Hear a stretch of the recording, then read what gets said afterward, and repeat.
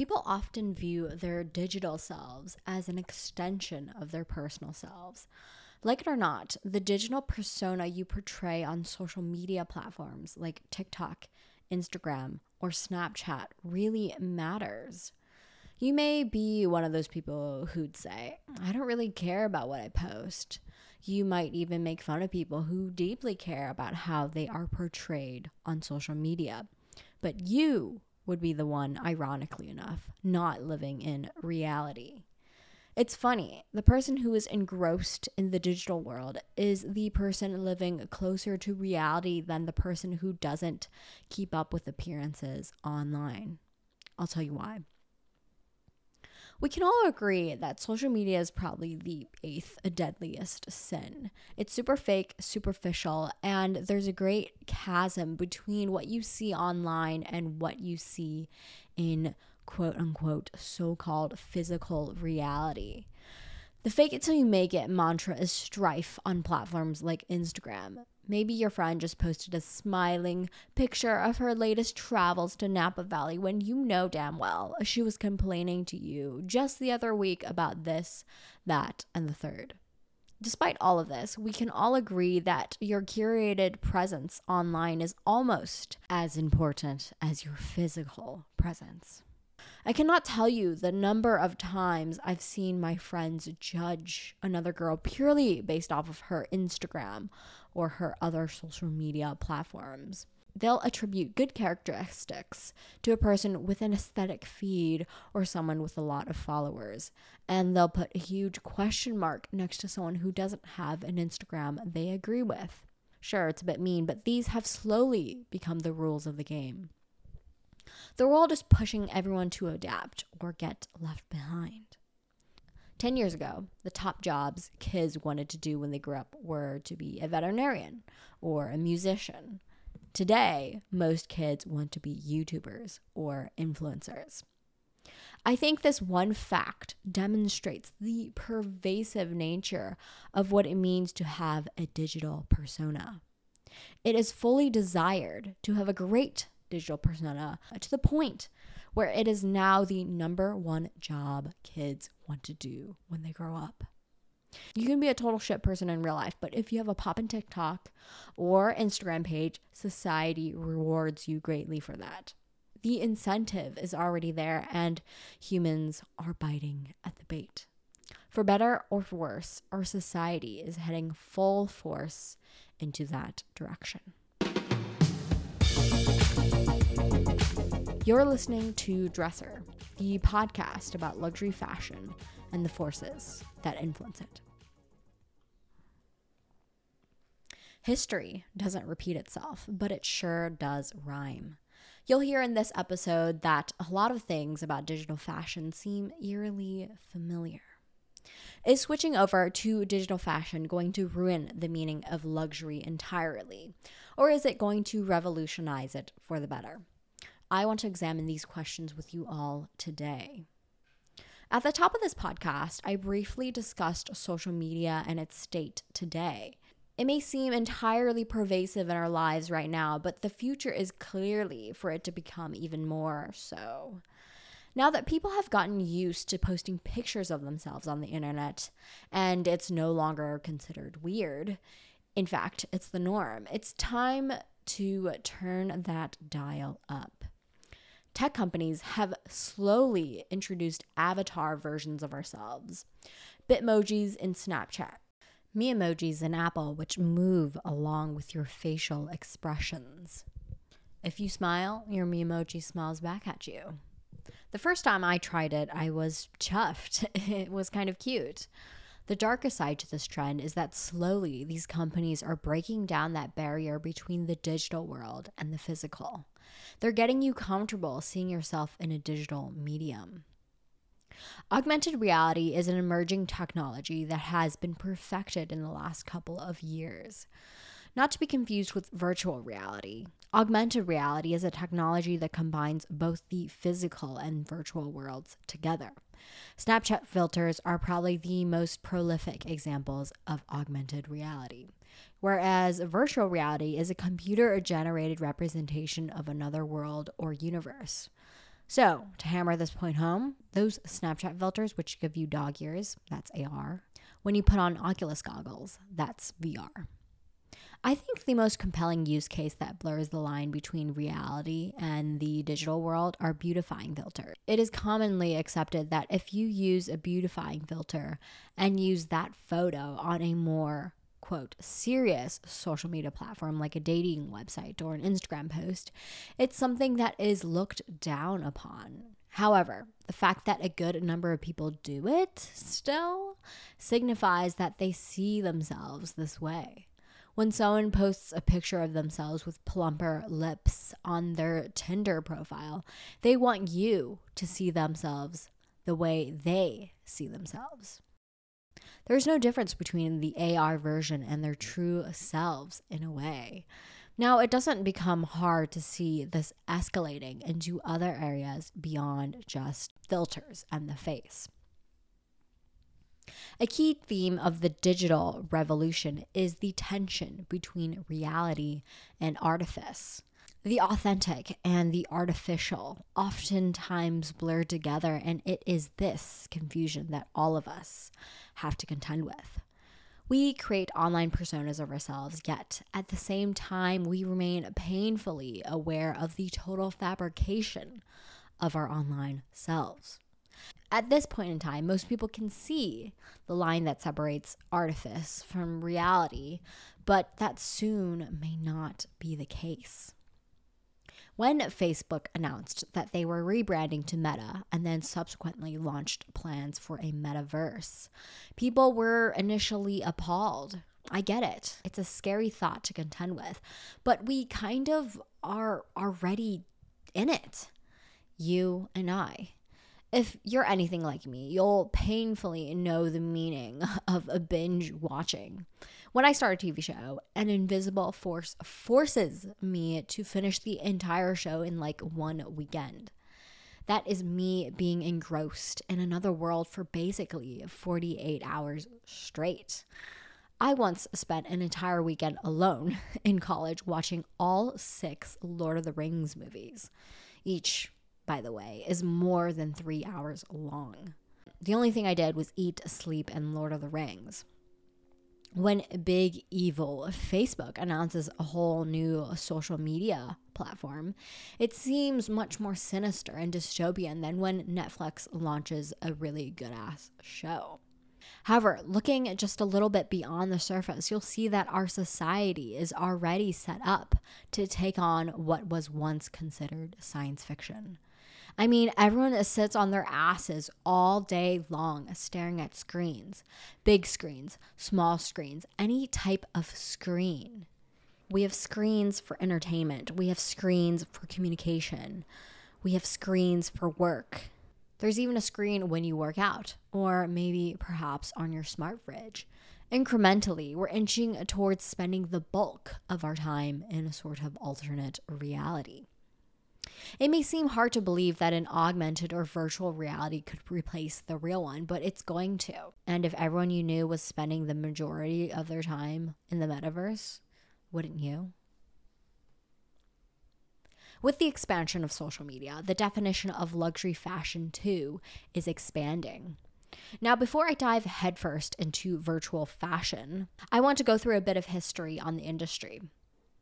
Luxury fashion product mixes used to only consist of, let's call it, quote, fancy stuff. Suits, watches, handbags, dresses. What all of these items have in common is that you don't really wear them on a daily basis.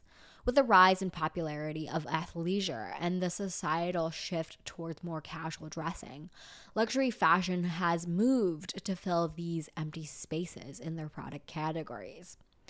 The fact that luxury fashion houses were able to get people to buy into a luxury athleisure is something that boggles my mind. When I work out or lounge, I'm wearing something from Walmart or something I got for free at a corporate event or something I thrifted for like $1. Not Lululemon, not Alo Yoga, and certainly not something from a big fancy luxury fashion house. I realize, though, that this is the minority mindset when it comes to athleisure. With the great resignation and everyone's desires to work from home, the shift towards casual wear is even greater now. YSL, Gucci, Prada, you name it, all have athleisure lines. $1,000 sweatshirts, I guess, is a thing now. If you're someone from 2010 and you randomly got transported to 2022, you'd be appalled. But this is how it is today. Sneakers are another huge item I need to touch on. They are also now considered luxury items.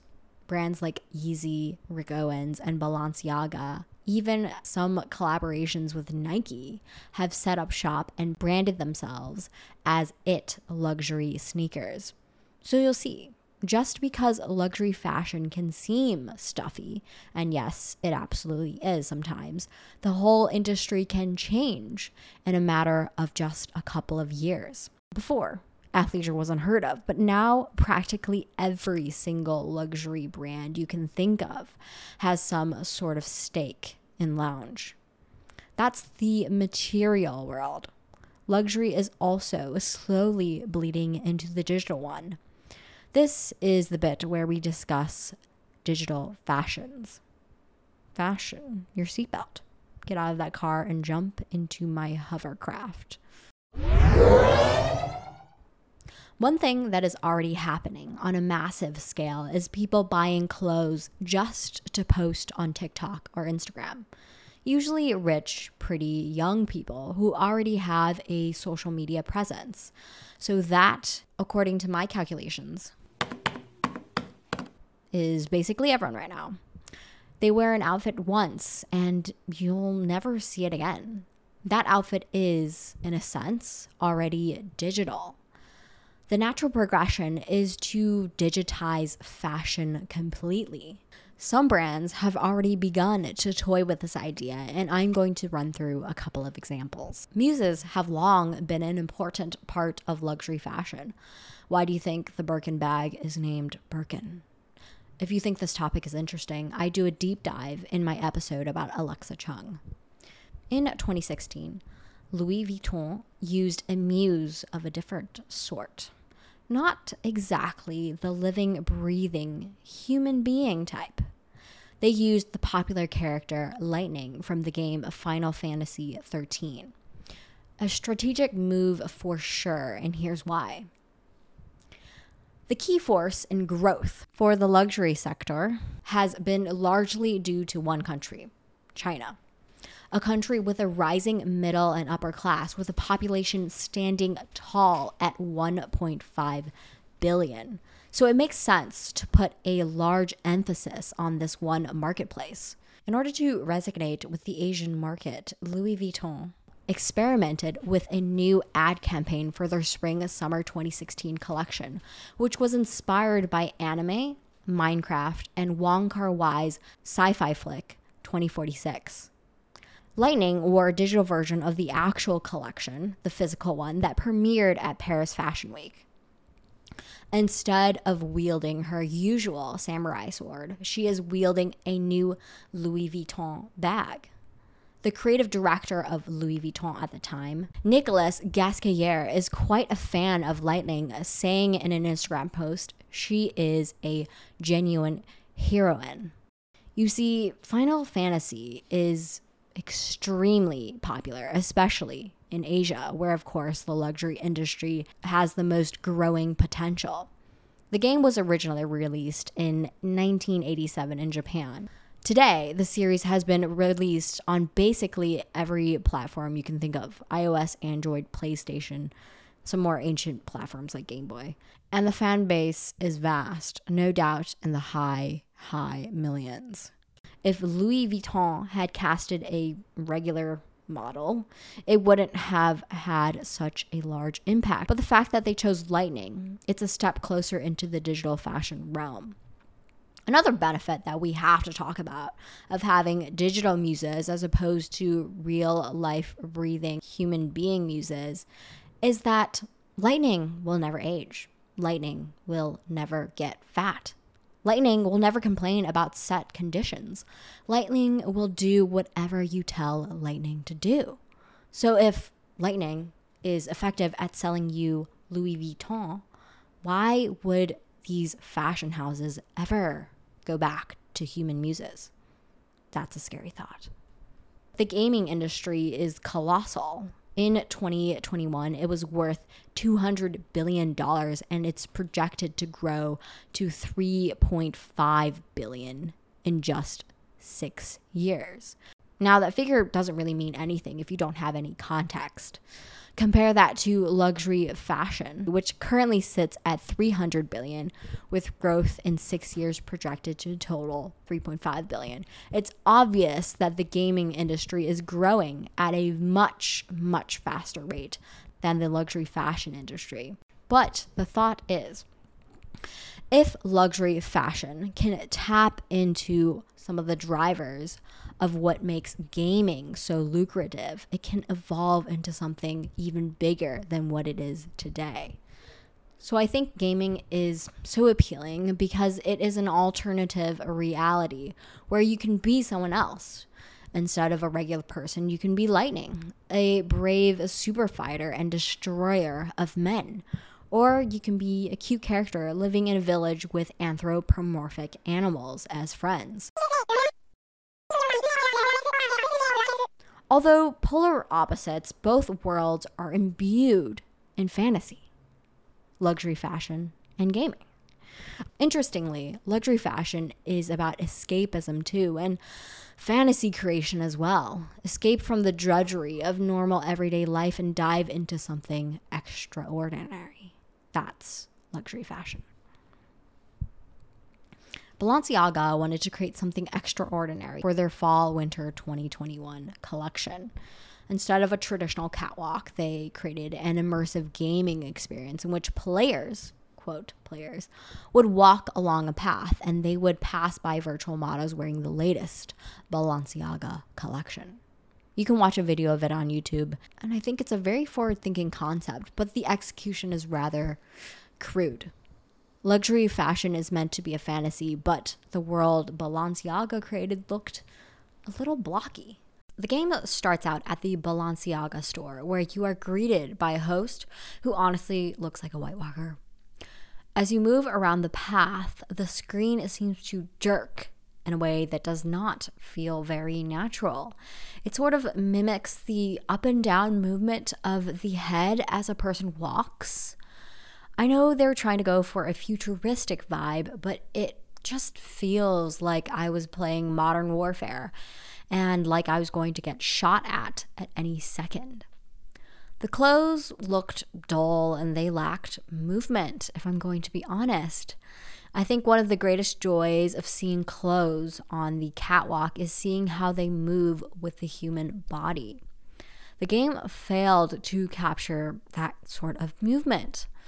I know the video was initially intended to be viewed with a VR headset, but the video I viewed on their website was just meh. The video of the runway show, however, really blew my mind. There's this rare brain disorder where you can't recognize people's faces called prosopagnosia or face blindness. I once had a friend whose sister had this, and she recognized people by the way that they walked. The Balenciaga show captured each model's unique way of walking and how this affected the movement of their clothes. The clothing had so much detail, from the slight shine of metal jewelry compared to the very matte nature of fabric. I think they captured it incredibly.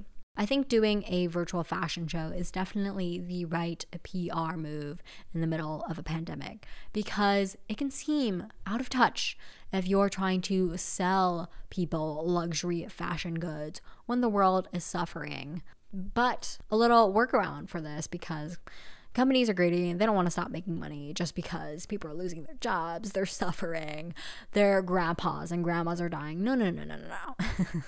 Doing a digital fashion show, you're kind of still getting your brand out there, yet your main message is that your brand is innovating on the future using technology, as opposed to, hey, Look at this $5,000 coat. Please buy it.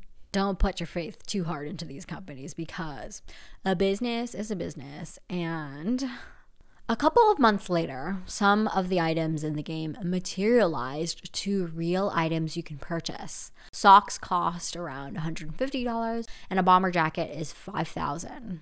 Although in this case, it doesn't look like people were quite ready to purchase a purely virtual item, especially one that will set you back $5,000. But I want to take a look at some cases where people are willing to part with some real cash for virtual fashions. In 2021, Gucci created a virtual sneaker that people can wear on apps like Roblox and VR chat. They named the sneaker Virtual 25s. Designed by Gucci's creative director, the brand partnered with a tech company called Wanna. You can purchase the shoes for $12.99 on the Gucci app. Quite frankly, the shoes are ugly. They're lime green and hot pink with weird curves that don't really make sense. Obviously, people interested in good fashions aren't exactly purchasing these sneakers, but I think Gucci is going after people interested in digital collectibles. For example, people who play Roblox could be their target demographic for this sneaker. The demographic for people who play Roblox are children ages between 9 to 15 who grew up with technology, aka digital natives. For those who don't know, Roblox is a game created in 2006, which is pre-Minecraft actually, but its rise to popularity has been recent. It's technically a social platform that is gamified. Roblox provides players with tools to make up their own games or socialize with each other. As much as you can create games, players can also create clothes. And you best believe people are eager to buy these clothes. The Gucci sneaker wasn't the only item purchased by Gen Zers. On May 17, 2021, Gucci created an event called Gucci Garden. A partnership with Roblox, the event is a virtual exhibition of the brand. Players can choose from a number of limited edition items for their avatars. Gucci lovers will recognize the items I'm about to rattle off. The Gucci Horsebit 1955 shoulder bag, the Gucci Marmont, the Gucci Bloom perfume, Gucci Supreme tote with B, and a number of funky sunglasses, a wide-brimmed hat, and probably the rarest and most sought-after item on the platform, the Dionysus bag with B. For those lucky enough to buy one after the event, you could buy that bag for 495 Roblox, which is around $5.94 USD. However, the item was so highly sought after, and every time it got resold, its value seemed to climb and climb. In fact, just a couple of days later, the bag sold for the equivalent of $4,115 US dollars.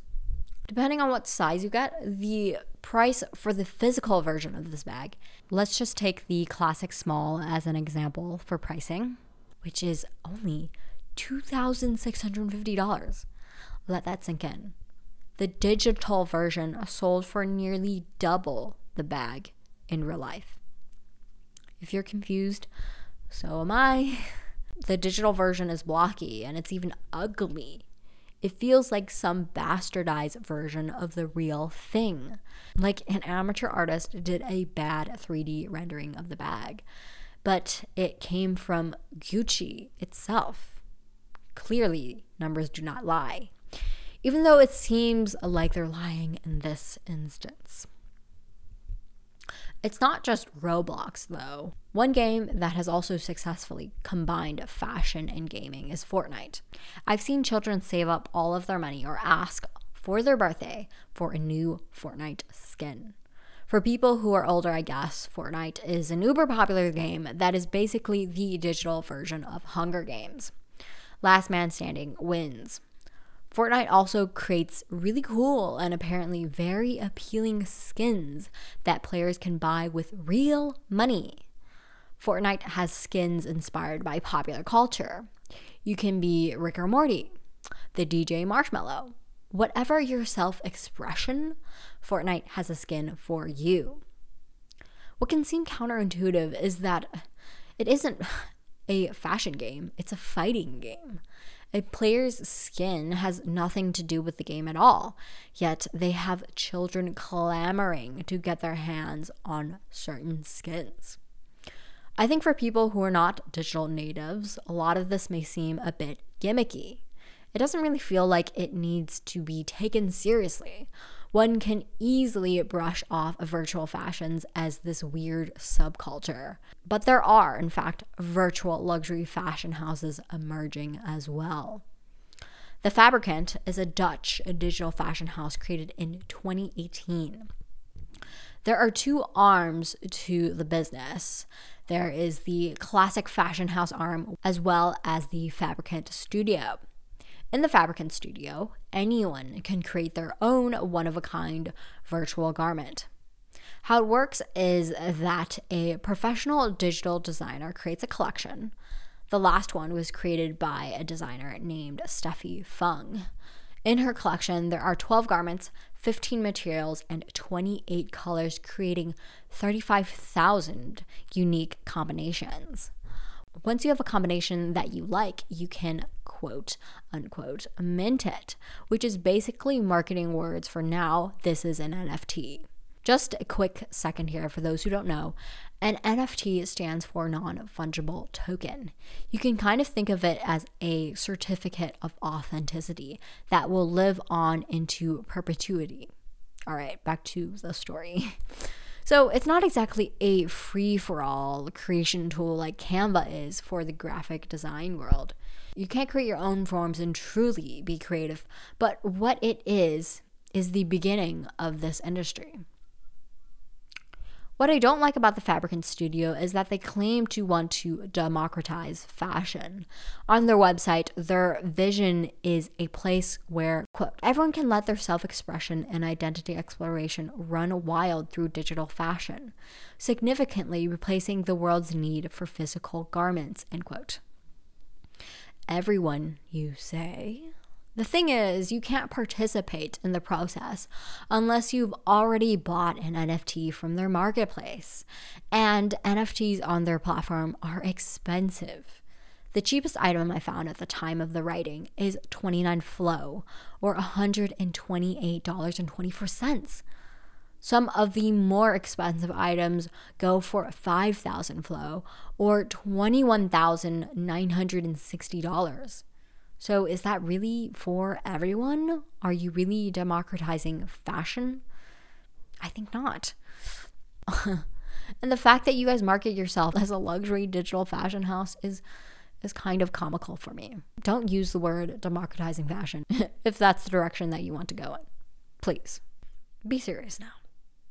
The Fabricant also has a typical fashion house arm for their business. In 2019, they debuted the world's first digital dress called Iridescent. This was the world's first blockchain dress. Wait, hold on. Stop.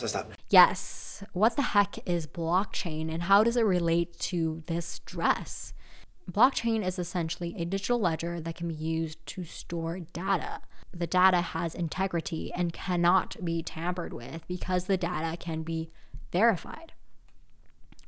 Now, the important thing to note is that blockchain is a type of technology, not a single network, meaning it can be used in many different ways, from banking to real estate to fashion. In the case of the Fabricant dress, this means that the dress can be verified as the real and only one. It is traceable, tradable, and collectible. The dress was bought by the CEO of Quantum Stamp, Richard Ma. He bought the dress for his wife, Mary Wren. I mean, how awesome of a gift is that? Of course, Mary can only wear the dress on digital platforms like Snapchat or Instagram, but it's kind of where millions of people congregate anyway.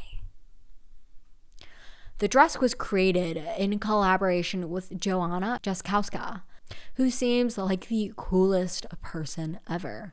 She's half Polish, half French, and I guess you could call her job description a creative technologist. She grew up in the suburb of Paris and now lives in Portland. As someone who also hated college, it was comforting to hear that although she studied visual communication in college, it really didn't matter because she learned all of her skills from the internet afterwards. She went viral in 2019 when she released an Instagram AR filter called Beauty 3000.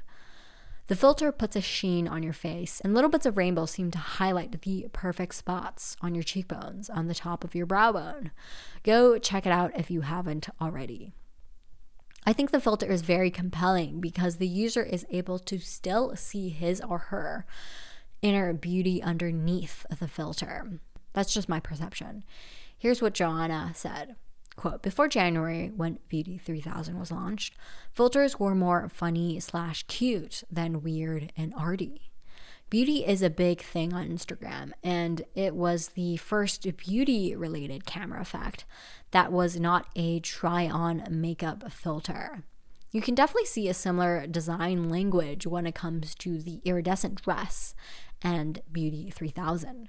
They're both fluid, glossy, and they both have a sort of movement to it that makes both AR experiences feel alive. Fashion has always been an industry that is slow to change. I mean, the fact that luxury fashion houses are still doing collections each season is a little bit backwards. That's just my take on it. So, digital fashion has been brewing and gaining traction rather slowly. I don't think fashion has fully embraced digitization the way other industries embraced digitization. I want to look at the virtual effects industry for a moment here. As someone who loves a good music video, it's amazing to see how they've evolved over the years. Sweetest Pie. I might just give you a bite of the sweetest pie. Baby, I'm the sweetest. Pussy is the meanest. Hot girl shit, but I'm cold every season. A song by Meg Thee Stallion and Dua Lipa. Two men walk into an enchanting kingdom and find Meg and Dua being temptresses. A lot of the sets were done with visual effects. In a scene where Meg and Dua get burned at the stake, that's obviously not happening in real life. Watching the behind the scenes footage, they're actually just standing on a pretty sparse set and graphics get overlaid on top of them. You could put that music video in the category of augmented reality, or maybe you could just call it visual effects. Augmented reality is being used more heavily in music videos today because of improved technology. No longer does it look fake or robotic. In fact, I would say most people are rather pleased with the visual effects. The movie industry has also been using AR in many different ways. In many Marvel movies, the actors' clothing is computer generated. In the movie Eternals, for example, Angelina Jolie's giant sword staff was done using After Effects. The movie Avatar was famously shot using 3D cameras and After Effects to create the look of another planet and a race of blue creatures, and the clothing they wore. The movie industry, unlike the fashion industry, has long been used to creating virtualized clothing and or whole entire worlds. And so has the music industry and the gaming industry. So it seems like an obvious inevitability that the fashion industry will make its transition over to the digital world sooner rather than later. Fashion is slowly becoming more and more digitized, and as a result, there are some systematic shifts happening within the luxury industry. Luxury is being redefined. Scarcity has always been used as a pillar for luxury fashion. It used to be related to the materials used in the production process. For example, high quality leather can't just be mass produced in the past. A cow has to have ample places to graze, to grow up and mature, and then you can make maybe 1 or 2 handbags from that piece of hide. Scarcity also related to the time it took to make things by hand. Expert craftsmen who knew the trade were the only ones who could make products. Today, it's a little different. Luxury is defined by perceived scarcity. Luxury fashion houses have all of the technology in place to mass produce goods. It's much quicker and sadly of lesser quality. Goods are intentionally underproduced in order to uphold the allure of exclusivity. The real crux is physical goods are finite, versus in the digital world, things can be infinite. Even though raw materials may seem endless, there's only a certain amount of them on Earth. I believe my generation holds on to the last connection with material luxury, traditional luxury. Children growing up today will have a very different connection to luxury because they grew up as digital natives. Soon I can see the material form becoming outdated. Just because the younger generation is okay with it doesn't mean that it should be okay. I see a push in our society of owning nothing and still being happy. People used to physically own their music, but now streaming is how music is consumed. The same thing goes for videos. I would even go as far to say that because everyone is obligated to pay property taxes, you technically don't even own your home, even if you finished paying off your mortgage. Because if you don't pay your property taxes, your house can get taken away from you. Crazy, right? For common people, the message of own nothing and be happy is preached to, but big businesses seem to have a different take. They're the ones clamoring to own property, to own land, and yet you sit here with absolutely nothing. I personally don't think I could ever get over the hump of owning nothing and still being happy, but the shift in this direction is undeniable. Although there are many reasons to be critical of this brave new world, there are some key benefits that digital fashion can provide. Digital objects can be infinitely scalable. Once they make one, the object can be scaled at very little cost again and again and again. In a world that is driven by consumerism and fast fashion, this can be great news. You can buy as much as you want and have it instantaneously. Digital fashion is also green, something my generation really cares about. However, there is a dichotomy that I've been observing. People have a disposable attitude when it comes to fashion, but it also appears that the younger generation wants to make a positive environmental impact with their fashion choices. Take these few examples to illustrate this dichotomy. There has been a recent crop of brands that have really grown in popularity among millennials and Gen Zers. Brands like Everlane and Reformation. They claim to be environmentally friendly fashion brands. Maybe it's a little bit of greenwashing, but maybe they truly want to make a difference. However, as much as the younger generation claims to want to go green, to save the planet, they don't practice what they preach. Just follow the money. Shein, a fast fashion website that has grown astronomically.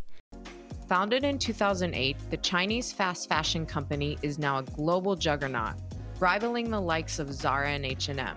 And recently, reports surfaced that Shein is raising over $1 billion in funding at a $100 billion valuation. Target customer? Not surprisingly, millennials and Gen Zers. In our physical world, wanting to go green, but also wanting to have what's on trend. Many outfits, depending on your changing mood, cannot be true at the same time. It is, well, physically impossible. However, in the digital world, this can happen. The same idea can be applied to luxury fashion, a bit of a paradox. Luxury fashion is about scarcity and consumerism. Despite the fact that luxury fashion uses scarcity as a selling tool, they aren't actually producing a scarce number of goods. Because of economies of scale, it's cheaper to produce 100 handbags and then destroy 30 of them than it is to make just 70. And that's actually what happens in the real world. However, with digital fashion, you can do just that, make 70 replicas without having any waste. Remember when Katniss Everdeen wore a dress that was on fire from the popular book series The Hunger Games. This girl is on fire. You can't do that in real life, but you can in the digital world. Digital fashion is a new opportunity for creativity. When you release the constraints of the physical world, an endless scope of possibilities opens up. There are so many new material possibilities, new shapes and compositions available to designers of digital fashion. I think that's really exciting. Another thing I see evolving is who can become a fashion designer. A good luxury digital designer will probably be a tech whiz who is good at coding, parametric design, and 3D modeling. They no longer have to come up from a stuffy design school where they have to spend thousands of dollars to attend, but it could be a kid from Myanmar who has access to a computer and the internet. I believe that digital fashion can do what social media did for the publishing industry. Ideally, if you have a great design or a good idea, then you have the tools necessary to disseminate it. In the ideal meta world, if you have a great design, you can enter the fashion industry. No longer do people have to think about, can I source this specific type of cotton? Do I have the capital necessary to create my brand? Fashion can truly, and I'm using this word, be democratized. I think that's a great thing. Fraud detection is another problem that can be immediately solved with digital fashion. In the luxury industry, fakes and super fakes have been a hot topic of contention. Aldo Gucci has been rumored to sell fakes on the black market in the 80s when Gucci was in the decline. However you may feel about fakes, the use of blockchain technology in fashion, you would be able to identify the true identity of any product. You can also track how it was made. Provenance can also be tracked as an item moves from owner to owner, and buyers can be sure they are receiving an authentic product. As someone who loves vintage luxury, this is a great thing.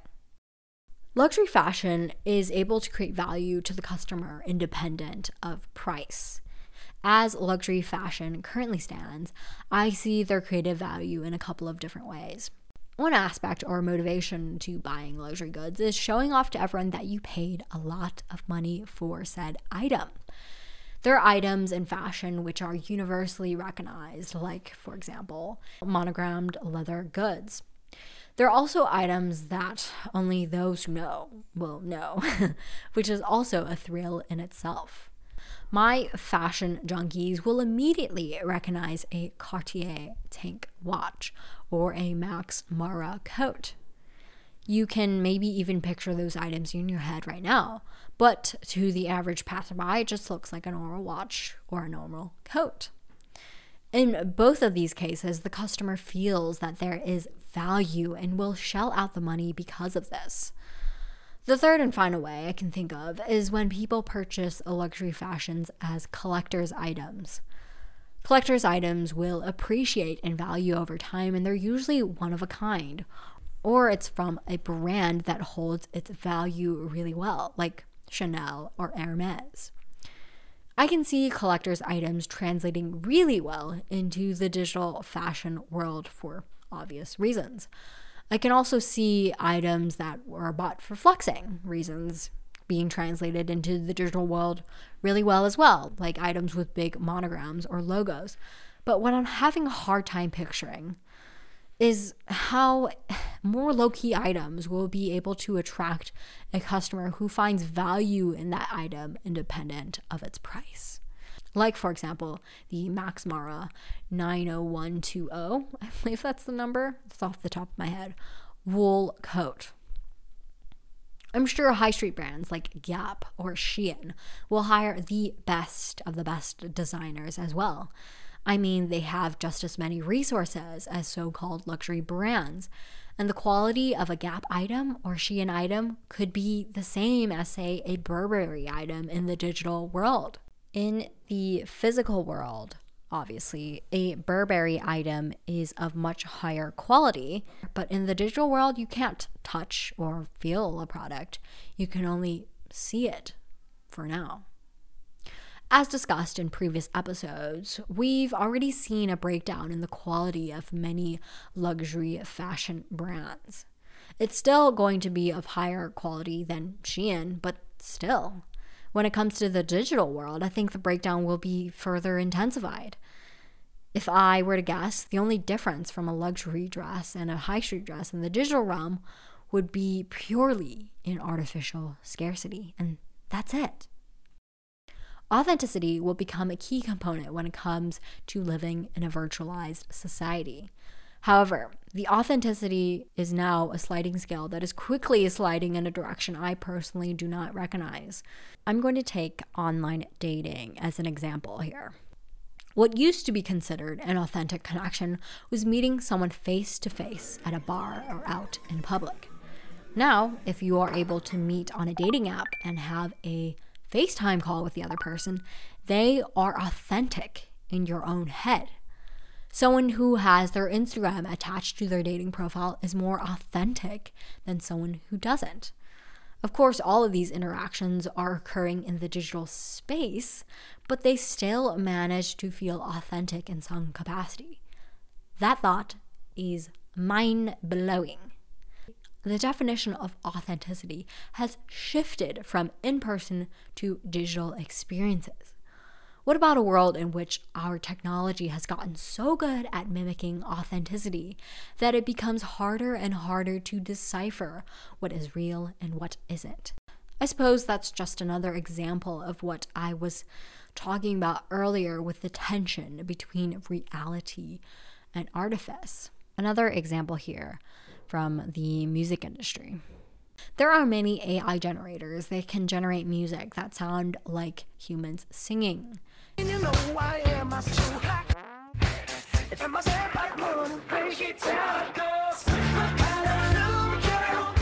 mean, that actually sounds good. AI generated music is kind of fun, kind of creepy. It's interesting because music is supposed to be about creativity and self-expression. And when something as soulful as music can be generated by robots and sound good and even sell records, it makes you kind of question everything a little bit. And the thing about these things is that it's hard to know where to draw the line. One personal example, I'm a huge fan of the pop band KDA. KDA, should we show them how we do it every day?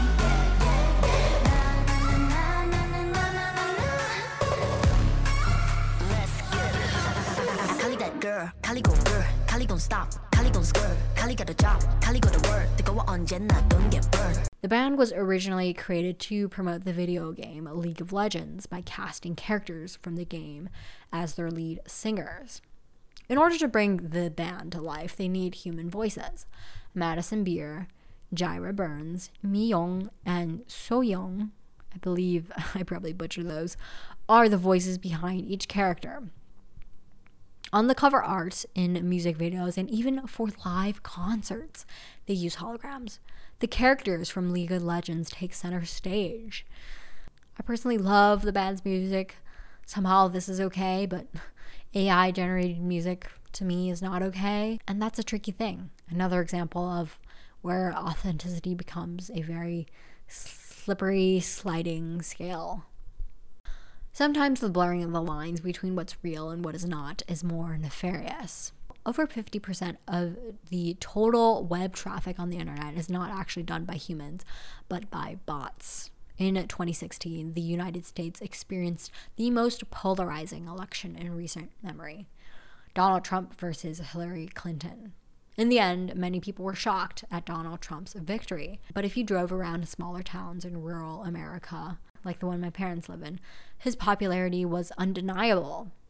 Months before ballots were cast, Russian bots were being used to sway public opinion in the favor of Donald Trump. Humans are highly susceptible to bandwagoning. People will do things just because other people are doing it, regardless of their own beliefs. Social media is always towing the line between the idealized version of whatever it may be and the most authentic version of whatever it may be. When Instagram and YouTube first became a thing, it was the most idealized versions that blew up. Flawless faces and perfect bodies, flawless vacation vlogs, big ass mansion tours. But recently, in the past couple of years, there has been a push for authenticity. And that's in heavy air quotes. Relatable content. A sort of wave of metacognition and self-awareness when it comes to social media. Be Real is an example of this wave. People are aware that social media is fake, yet the pretty content always gets pushed through the algorithm faster because that's what people engage with the most. You can't hide from the data. And that has become our new normal. Maybe the scale of authenticity will be pushed even further out in the future, where our new normal will include things like AI music, AI models, and even more bots. And maybe virtual fashion will seem just as authentic to us as the clothes we wear on our backs today.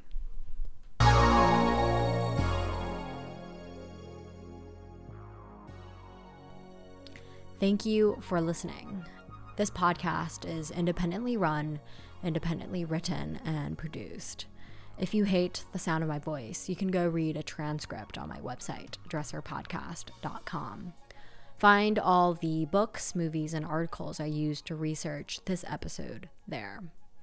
You can follow the podcast on Instagram at Dresser Podcast. I'm on IG at Michelle Z. Chang. If you listened to every episode in season 1, you are my favorite person. I hope you found it as fun and as valuable as I found creating it. I'm not sure when exactly I will come out with season 2. Writing, researching, and producing just 8 episodes took months. I love doing it, so the work isn't an issue. If you want more updates from me, I'm sure I'll stay active on the podcast's Instagram page. You can DM me with questions or stories you want to share. I'd love to hear them. Now, onto my fashion trimmings. This episode was probably one of my favorites to research and write, just because it felt extremely tangible to everyday life. Although I love thinking about the idea of luxury, it can sometimes feel very distant and unrelatable. However, with digital fashion, it feels much more accessible to everyone. The whole world is getting on board with the internet. In continents like Africa and in places like China and India, it has been a mobile-first transition, and it's exciting to think about these ideas disseminating worldwide. Obviously, my ideas disseminating would be nice, but obviously I'm speaking to anybody out there who has a good idea can have the ability to disseminate them through the internet. I really feel like I needed to clear that up. It was really difficult to wrap my mind around the idea of digital fashion at first, only because the essence of clothes is that they are physical objects. They serve a dual purpose, to provide protection from the environment, but to also be used to express identity. If you think about clothes as more of an expression of identity, digital fashion naturally becomes the next step. I love fashion so much because it's a cultural industry. What I mean by this is maybe that's the reason why you love film or music or professional sports. A cultural industry is a snapshot into the sign of the times. It makes you feel closer to other people who are like you. Whether you hate or love tribalism, it's who we are. Through the clothes we wear or the music we listen to or the movies we like, we are showing off to others who we are. As more and more people spend their time in the digital realm, it will be the new place to show off. Why have a closet full of clothes if you don't really have anyone to show them off to? It feels foreign, definitely, but it is the shift we will have to contend with. Fashion, at the end of the day, is all about change and innovation. What's in one season is out another. The fashion houses that move into the digital space will get first movers advantage and also position themselves uniquely in the marketplace. I hate to talk in business terms, but the way I see it, the luxury fashion houses that move into this world first will be the ones defining it, and that is important. I just hope that that company has a little bit of semblance of morality to be the ones shaping our brave new world. Just a couple of years ago, it was unimaginable that someone could purchase a $3,000 handbag online on the interwebs. Something about purchasing something online felt sketchy, and it also didn't feel very luxurious. Today, lots, but not all, luxury fashion houses have fully embraced e-commerce. They have found a way to make the e-commerce experience feel luxurious. I'd imagine a similar shift will eventually happen with digital fashions. When the internet first started, one of the great advantages was the ability to create things at scale. You could disseminate news to a wider range of people than ever before with the click of one button. You could share a video as many times as you wanted. You don't have to be constrained by how many DVDs or CDs you could make. With the new era of the internet, I think the inverse will be true. It will become about creating scarcity, especially in the luxury fashion space. All right, folks, that's a wrap. It's the end of season 1 of Dresser. I'm going to take a little break, maybe play with my dog and get my life together, etc., etc. But you can best believe I'm working hard on season 2. Thanks, guys.